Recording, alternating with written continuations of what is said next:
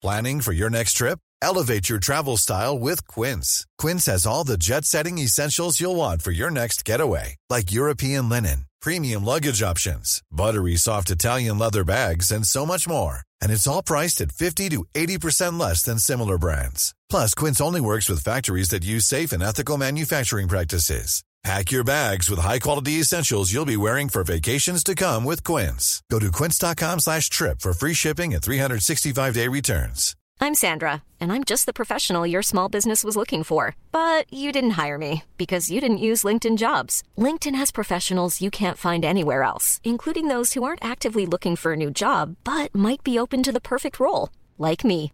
In a given month, over 70% of LinkedIn users don't visit other leading job sites. So if you're not looking on LinkedIn, you'll miss out on great candidates like Sandra. Start hiring professionals like a professional. Post your free job on linkedin.com/people today. Hi, my name is Grigor Dimitrov and you're listening to Tennis Podcast.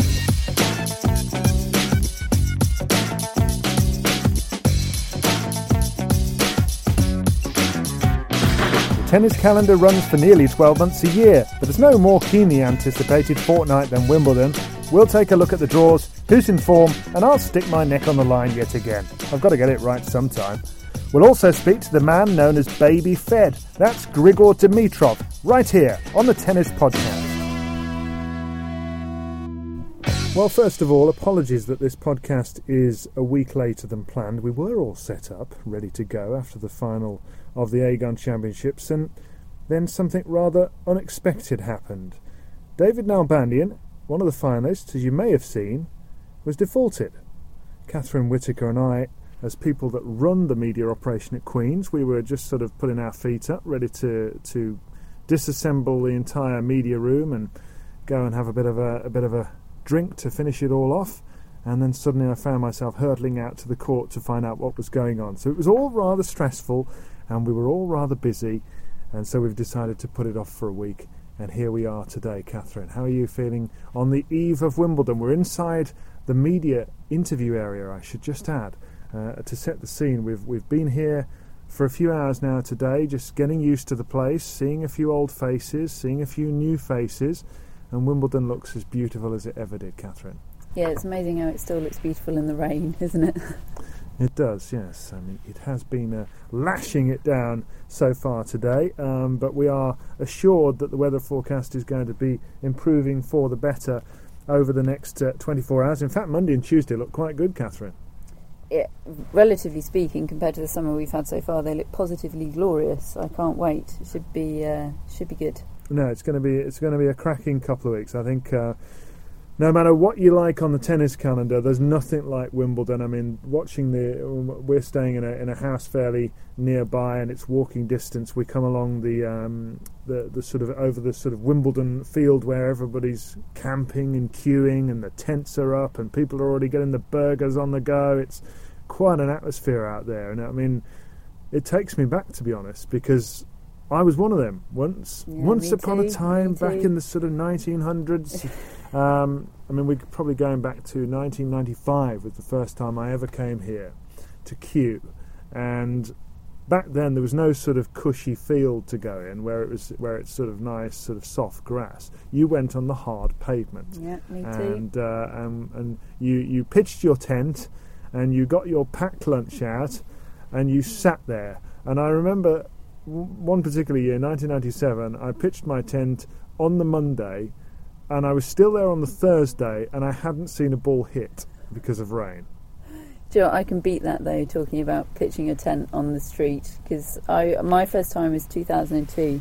Managed to rope a friend in to queuing overnight, and it was still queuing on the street. But don't know. We were only 16 at the time, so we obviously didn't know much about the world, and we decided a tent wasn't necessary. You didn't have a tent? We didn't have a tent.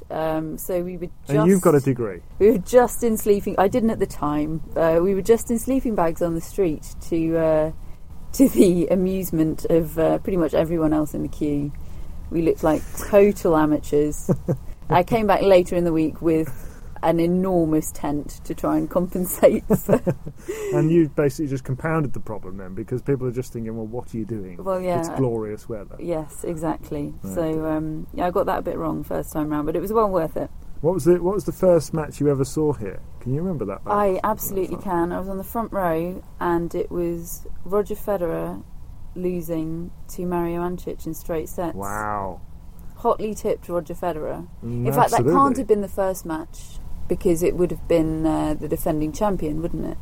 From 2001, which would have been Goran. In fact, I think it might have even been on court one. I can't completely remember which. It was definitely centre court. I remember watching very clearly, and I remember having listened or watched John McEnroe that morning tipping Roger Federer as the next big thing. And in saying, fact, he's 2 tournaments in a row, because he tipped him Did for the he? French Open 3 weeks before, and I think he Roger lost to Lewis round. Horner Lewis in the Horner. first round of that as well. So yeah, I Oops. couldn't believe what I was seeing. I shouldn't get into the old predictions too much, should I? Really, I'm not really one to talk, and John McEnroe really knows a bit more than me. Sorry, you were saying?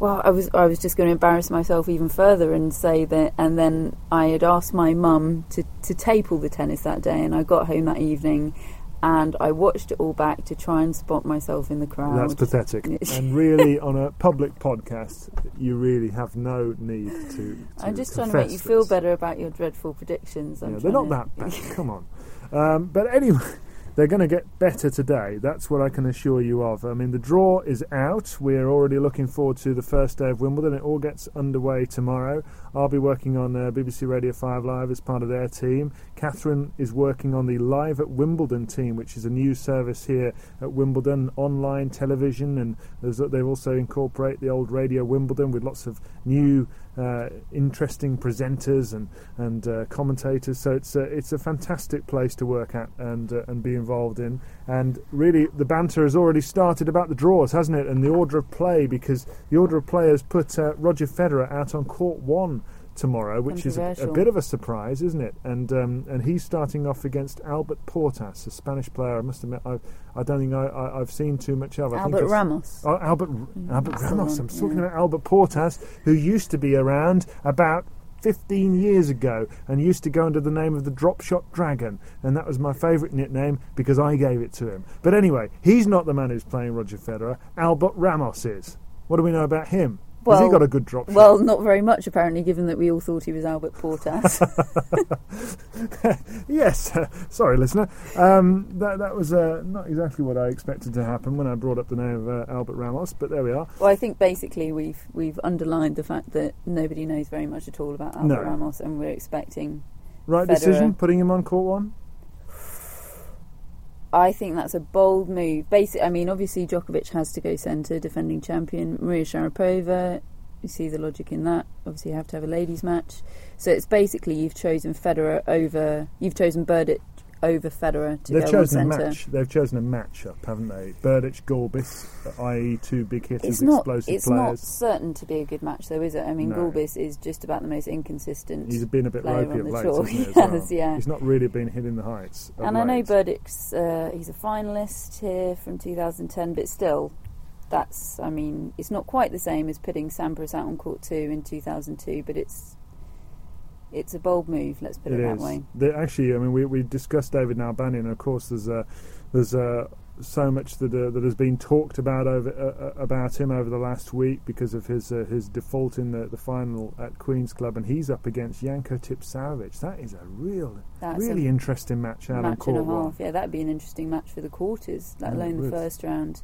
Janko Tipsarevic has probably got his head in his hands. He's thinking, I'm number 8 seed now. I've worked my way up the rankings. I've got good seeding. Hopefully I should have a cushy first few rounds, and then he draws a former finalist. And all the controversy aside, David Nalbandian was in fantastic form at Queen's, wasn't he? He was. He's reminded us all, how much of a talent he is and how good he is on the grass. And when it's all about timing for him, isn't it? He's so naturally talented. Once he finds his timing, he's breathtaking. Yeah, and he hits the ball probably cleaner, I think, than just about anybody around. There's another great match on that court as well. So basically they start off with Nalbandian, Tipsarevic, then it's Federer against Ramos, not Portas, Ramos, and then it's Kim Clijsters against Jelena Jankovic, which, you've got two former world number ones playing against each other in the first round. Yeah, it's unbelievable. I mean, both of them not much form of late. Clijsters because of injury.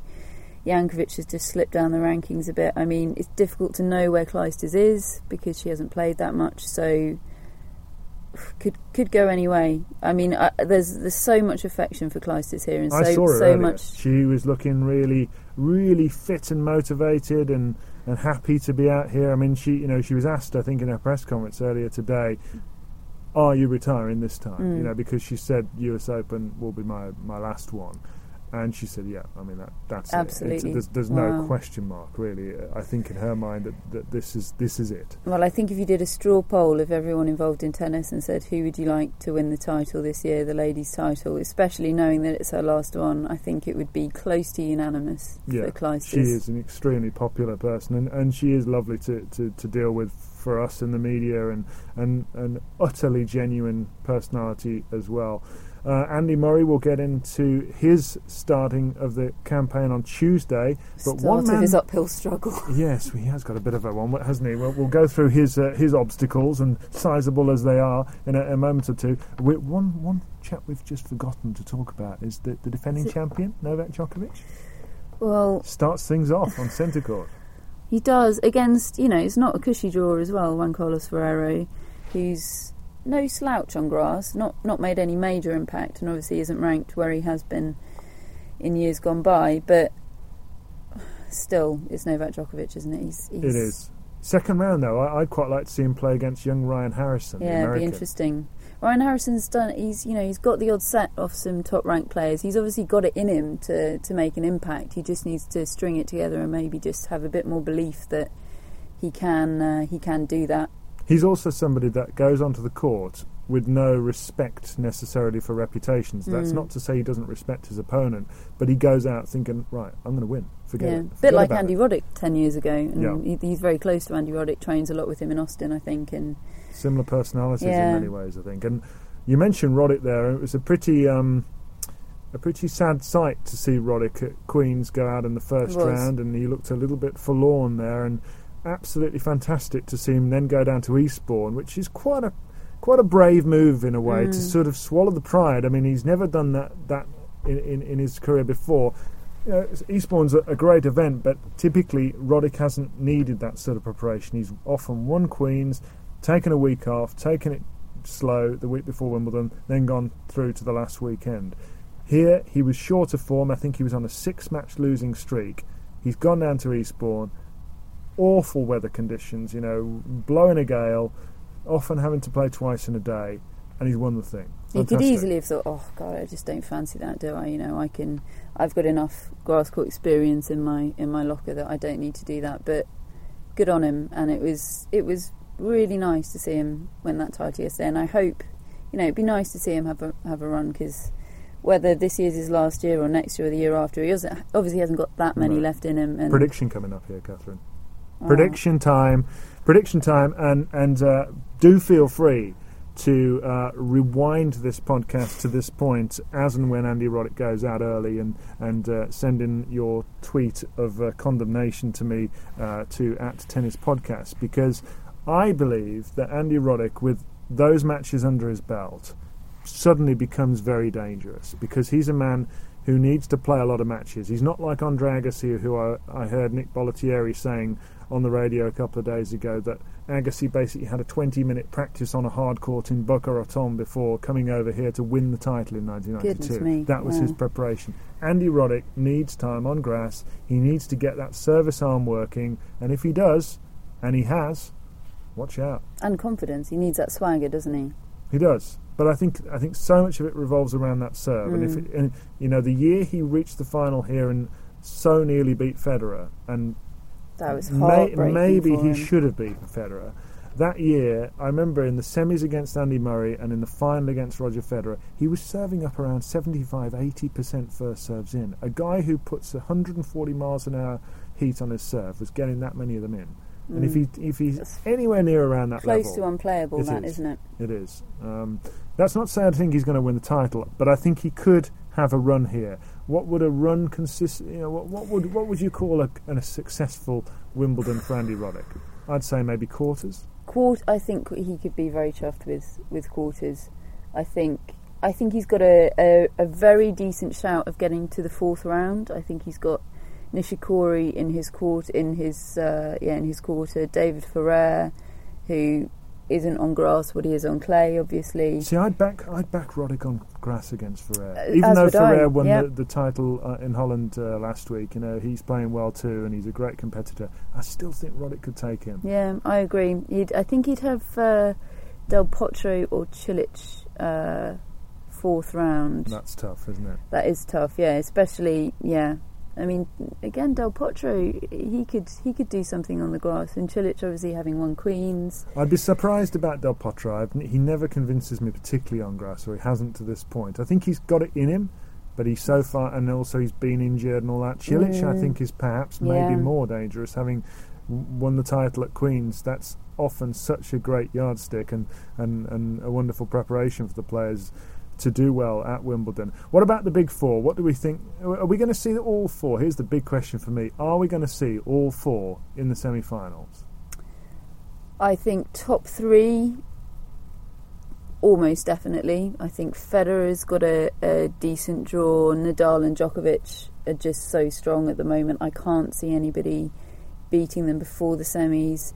So Andy Murray really is the one who's got the draw from hell, isn't he? I mean, poor guy. His home Grand Slam title, he's been trying to get through to the final. He's got to the semis 3 years in a row, and suddenly they give him a draw like this. Nikolai Davydenko, a former top 5 player in the world, in the first round. Oh, and that's just the half of it, because in the second round he's got to play a guy probably who's 6'10" in Ivo Karlovic, and if he gets through that, maybe it's Kevin Anderson, who's 6'8" tall. Oh, and maybe if Anderson were to get upset early on, that would be a help, wouldn't it? But the problem is, Grigor Dimitrov is the player that might play Murray in the third round. And if he gets into the last 16, second week of a slam, that's when you start feeling good about your chances. Oh, Milos Raonic or Marin Cilic, the winner of Queens. I mean, Andy Murray can't get a break. It's nasty, isn't it? It gives a journo something to write about, though, for him. Well, every single round is just fascinating obstacle, isn't it?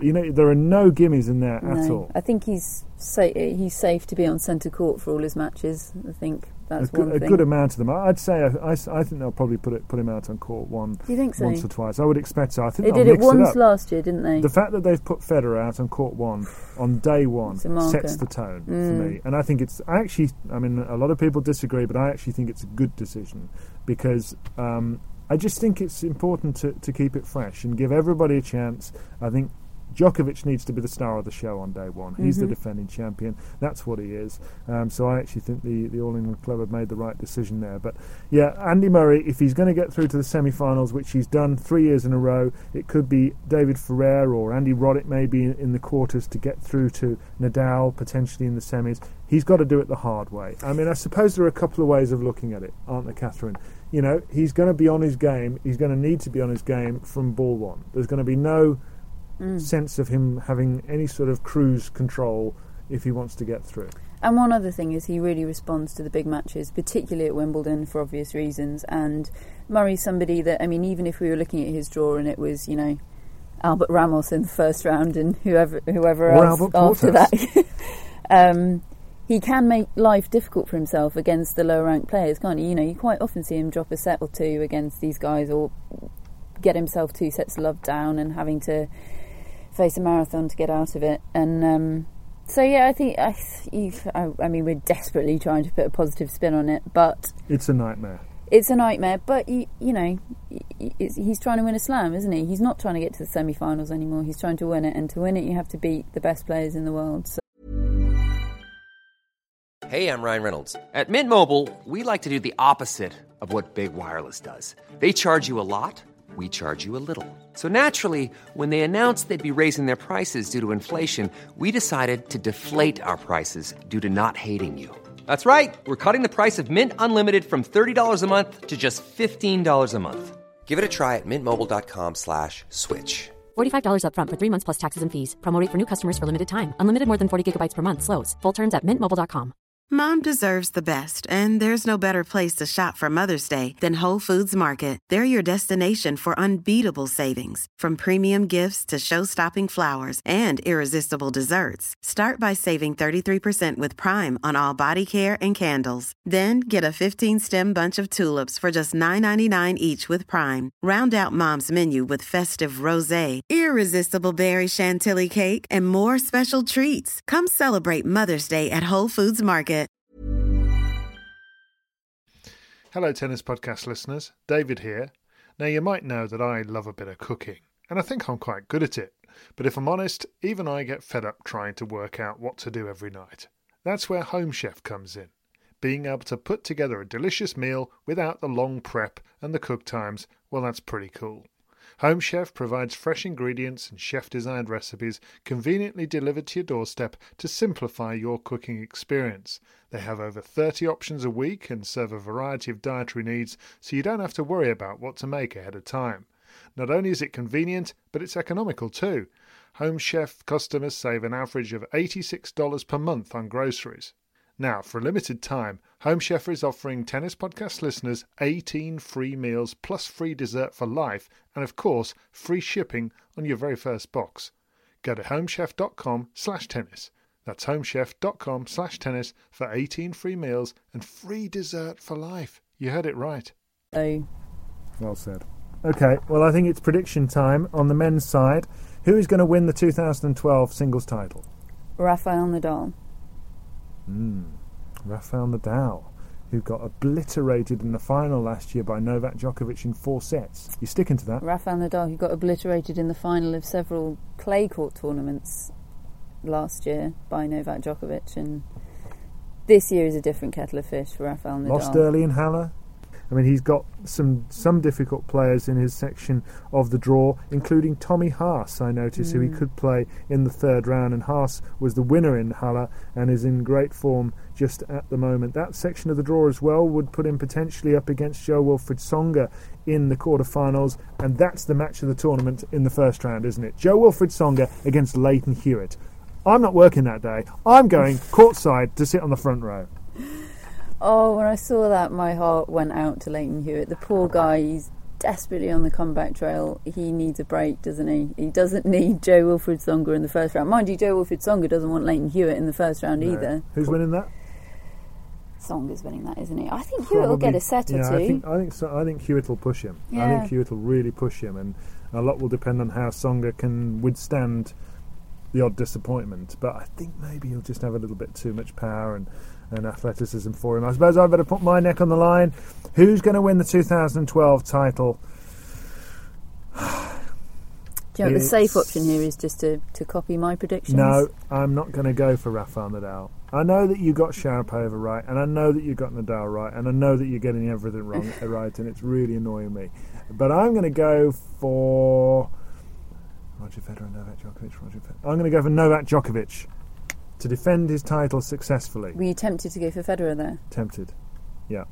Not tempted enough. Because I have gone out on a limb today and said on Twitter, how stupid was this? I said that I believe Federer will win at least another slam before he calls it a day.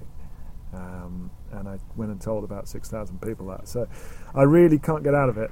But it's not going to be here, I don't think. I think Djokovic is just too strong, too confident on the service. I think he'll have great memories from last year. I think he'll win the title. Just going back to that earlier point, would you count the Olympics as a slam? If you won the Olympics, I would really, yeah. Okay, I think I would. I think Federer's got a great chance at the Olympics as well. I agree. But we are all set up for a fantastic couple of weeks of tennis. Quick word on the women's draw before we hear from Grigor Dimitrov, our special guest here on the Tennis Podcast. Who are you going for in the women's draw, Catherine? I think I'm going for Sharapova. If she can win on clay, then she can sure as heck win on the grass, can't she? She does appear to be striding about the place with real purpose and self-belief. And as you say, clay is her least favourite surface. I think it's going to be very interesting to see how Azarenka comes out here, whether she can regain the form of earlier in the year, because frankly, when she was matching up against Sharapova, she was bossing their matches. but Sharapova has confidence. I still have to do it, though. I know she let me down at the French Open, but it has to be Serena Williams. It has to be. She owns this court. She's won the title multiple times, and at her best, Serena Williams is the best player in the world. But she's not at her best. She's getting there. She's super fit. She's up for it, and I say that Serena Williams is going to win the title. Oh, it makes it interesting. So, doesn't it, if you're going to pick Serena? Inevitably, in 2 weeks' time, we'll have another one of those where I replay this clip and say, yeah, I know I got it wrong. Anyway, I think it's time, Catherine, that we heard from Mr. Grigor Dimitrov, a man who was known from the very early stages of his career as Baby Fed because of the likeness to the man himself, the way he plays, and we've been following his progress for 3 years now, haven't we, Catherine? Waiting for him to make every time we see him play, we're thinking, come on, this is the one. When he played Tsonga last year here at Wimbledon, he so nearly beat him, and he has these wonderfully arcing ground strokes. This is another one where we've put our necks on the line and told hundreds of people over 3 years that he's the next big thing, and he's... We've also adopted him here on the Tennis Podcast. He is our mascot for the show, and we follow his progress every week. We're going to give you updates every time he plays, and we're now going to hear from him, Mr. Grigor Dimitrov, speaking to me at Queen's Club a couple of weeks ago. Well, I'm delighted to say we're joined on the Tennis Podcast by a man who's just reached the quarterfinals here at the Aegon Championships at Queen's Club. This is a nice feeling for you, I imagine, Grigor. Oh yeah, definitely. I think so far, I think it's one of my best tournaments, I have to say. Always happy, always very happy to be here, and I mean today I played also in the central court. It was just an amazing feeling. I mean, I know it's a bit of a tough conditions today, but I'm very pleased to go into the next round, and well, let everything continues.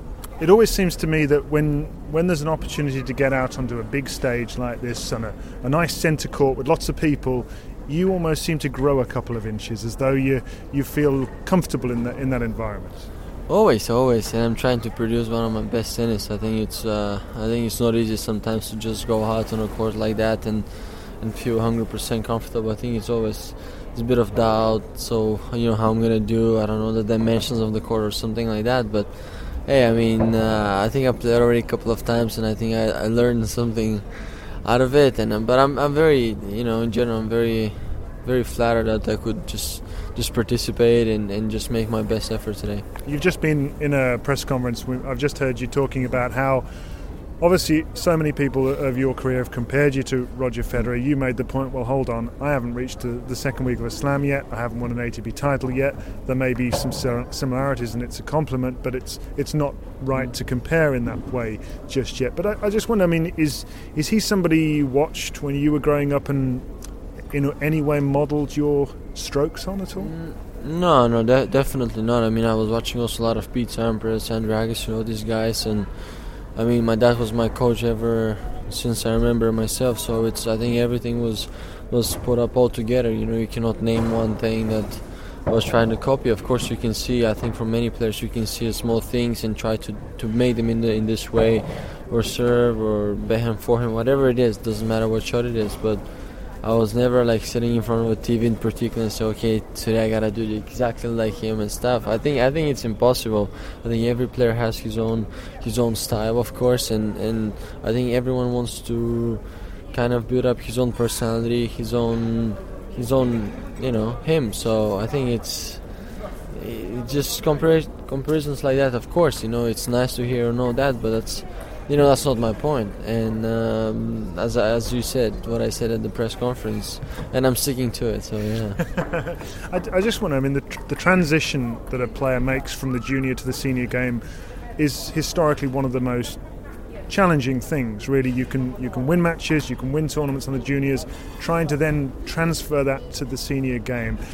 Where do you feel you are now? How far along that road do you feel you are? Oh, I cannot tell like exactly where I'm right now, because I played already a couple of quarterfinals. I played a couple of good matches and stuff, but to me, that's not enough. I think it's just a step ahead. But I think to make a breakthrough, you got to prove not only to the audience or to someone else, but mostly to yourself, week in and week out. We have a couple of tournaments in a row. Why don't just win not one or two matches? Try to go to the semis, final, quarters, something like that. do it in a row. Do something constant. So I think that's the toughest thing actually on the tour, to be very consistent in every tournament. I know it's hard, and everyone is very physical nowadays, and everyone is playing a great tennis. Everyone is good all over the court. But if you really can say, if I have to say, okay, now I'm there. I mean, that's not. I don't think I'm close yet, but I mean, I think I'm close with my game. But the rest is yet to come, I think. I must admit, I remember, if I were to go back just over 10 years, I had similar conversations with Roger Federer about that transition, and he would put a great result in one week, and then the next week it wouldn't work out so well, and emotionally that is quite hard to take, to get that consistency. What is the hardest thing about trying to achieve that? Why do you think to this point maybe you haven't? Well, I mean, I think every day, you cannot of course wake up every day 100%. You can do that, but I think you just gotta make the best out of it every day when you get up, and when you're in the practice court, or if you're in the gym or something. I think that's one of the main things after how you're gonna be on match. If you're willing to try the things you want to try, or if you're a bit pulled back and you want to try something else. There's so many options. Like there's just tons of them. But I think one of the main things is really to, when you're in the match, to do the things that you practice at. And do you ever get bored on the court? Do you ever think, well, actually, I'd like to see what would happen if I hit this shot, or is there a game plan that you always stick to? I think I have, and I think that's the mistake sometimes, of course. So I know the feeling, because I've done it many times. And yes, sometimes I mean, not nowadays, thank God, but when I was junior, I was getting bored quite often. So I was always doing some absolutely weird shots that I didn't know why I was doing them, even till nowadays. I'm thinking about some moments, but hey, I mean, first of all, that's life, and second, you don't play the same match twice, so it's kind of fun. Is that something that your coaching team talk to you about? Your sort of, the buzzword in tennis is focus, isn't it? Focus on winning the point rather than how you win the point. Yeah, of course. I mean, they've said that to me many times, but the thing is, I think everything is up to you. Everything is in yourself, so you cannot. I mean, it doesn't matter how many times they're coming before a match and telling you, hey, listen, you got to do that, don't do this, or something like that. It's always the case, you know what I mean? Like, every time you don't want to do it, but you actually do it, you end up doing it. So I think it's more up to yourself. Well, how you're gonna, if you thinking about it, or you just want to let it go. You don't think what they told you, just be like, okay, listen to my inner voice. If I want to do it, I'm gonna do it. If not, well, I'm gonna do the same stupid. So you're quite instinctive on the court. Yeah.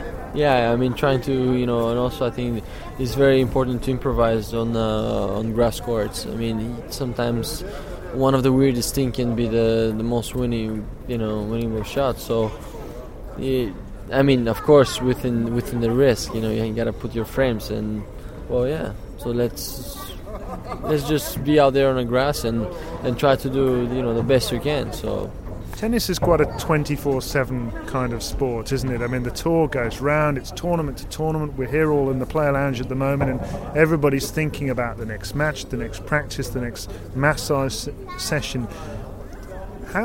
What is your view of tennis generally? Do you love the game? Do you go to bed thinking about the game? Do you wake up thinking about the game, or do you prefer not to have that sort of all-consuming obsession kind of with the sport? Of course I do. Yeah, I'm living into the game. But the thing is, I think there's times. I mean, there's time in a place for you to say, okay, listen, you just take it easy for a bit. Try to rest a bit and do what you can do. Just relax, let your mind free and think for something else. And well, of course, sometimes I'm getting fed up with certain things, so of course everyone says, okay, just take a couple of days off. But after these couple of days off, I mean, I'm so refreshed that I'm automatically thinking what I'm gonna do next. So I think it's different from person to person. Of course. I mean, I'm just wondering, when here you are in the early stages of your career, if I were to take you forward 10 years from now, goodness knows where you'll be, but what do you want to look back on and think, that's what I've achieved? What do you hope to achieve in the sport? Well, I mean, of course, Grand Slam to me has always been a challenge, I have to say. You know, like Grand Slam tournament, I mean, whether it's going to be Wimbledon, US Open, or any of these things, but it doesn't stop there. I mean, I think once you do something like that, I mean, everything after that is just absolutely up to you. You know, it's... I mean, I honestly, I don't know, because it's a very, very funny question, but if I have to answer, it's going to be... I mean, if I really gave up everything from myself in order to do where I'm going to be in 10 years. So, I mean, I think that's probably one of the most important things for, I think, not only as a tennis player, but as a person itself. To have no regrets. Yeah, to have no regret. I mean, of course, I will have certain, but that's not, the point is that if you're going to look back and say, okay, I really tried 100%, you know, if not, I think it's going to be tough, and this thing is going to haunt you many years after that. And it's not about being a, you know, tennis player or anything else. It's just, I think, mainly about being a person that you are. So it's, I mean, and again, I think it's different for everyone. So depends how you see things. I know you're based in Paris, and obviously you travel a lot. What is it like when you go back home? How well known are you? Well, home, it's always, the people know me a lot. They recognize me on the street nowadays. But, well, I mean, I'm always happy to go back home for a few days. It's always nice, and see the relatives, and, you know, spend a couple of days at home with the family. It's always a pleasure, and it's actually one of the greatest times because you think everything actually stops, and you don't, all the worries and everything else is aside of you, and it's like you're not into the reality. So that makes it even more interesting for you to compare, you know, like being on a tournament, being on a tour, or than with anything else. So it's kind of fun, yeah. It's an unusual world, isn't it? The tennis world. It's like a travelling circus. We pick ourselves up and drop ourselves up in another city. What do you like most about the lifestyle of a tennis player? First of all, you travel every week. I mean, if you want to be a professional athlete in general, you gotta like that, and changing hotels and all that. But I think, I mean, I never thought of that. I think I've been, since I was really young, I always wanted to travel and, you know, explore cities, cultures, and all type of things. So I haven't thought of that deeply and see what exactly I like. And one thing in particular I cannot name, but I think it's always nice. Of course, sometimes you're like, okay, I just want to go home for a week. Yeah, but beside that, no. And just finally, just tell me what it is like for you when you hit the sort of shot, you know, one of your best shots, and the crowd goes crazy. It must be quite a feeling. No, the feeling is always nice. I mean, it's always great to you know, to hear them applauding you and all that. So, but I mean, sometimes I do things for the crowd. Sometimes, I mean, not anymore, thank God. But before, when I was playing, I was always trying to do something nice. But I realized, almost like a responsibility that it's an entertainment business. Almost, but in the end of the day, that's not the case, and I think I realized that already. Thank God. But I mean, well, it's I think it's a great feeling, but in the same time you get even more motivated, and I think your focus increases more. So it's always nice to look up to that. Well, looking out on those crowds here at the Queen's Club, the Aegon Championships, I think everybody's enjoyed watching you play to this point, and let's hope you're back here many years to come, Grigor. It's been nice to talk to you. Thank you. Thanks, man. Appreciate it.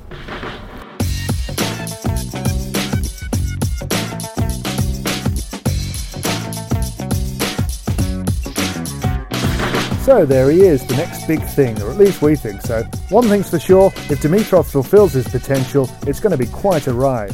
Next week on the Tennis Podcast, we'll talk to a man who reached the Wimbledon final in 2003. It's an in-depth heart-to-heart with the man known as Scud, Mark Philippoussis, right here on the Tennis Podcast.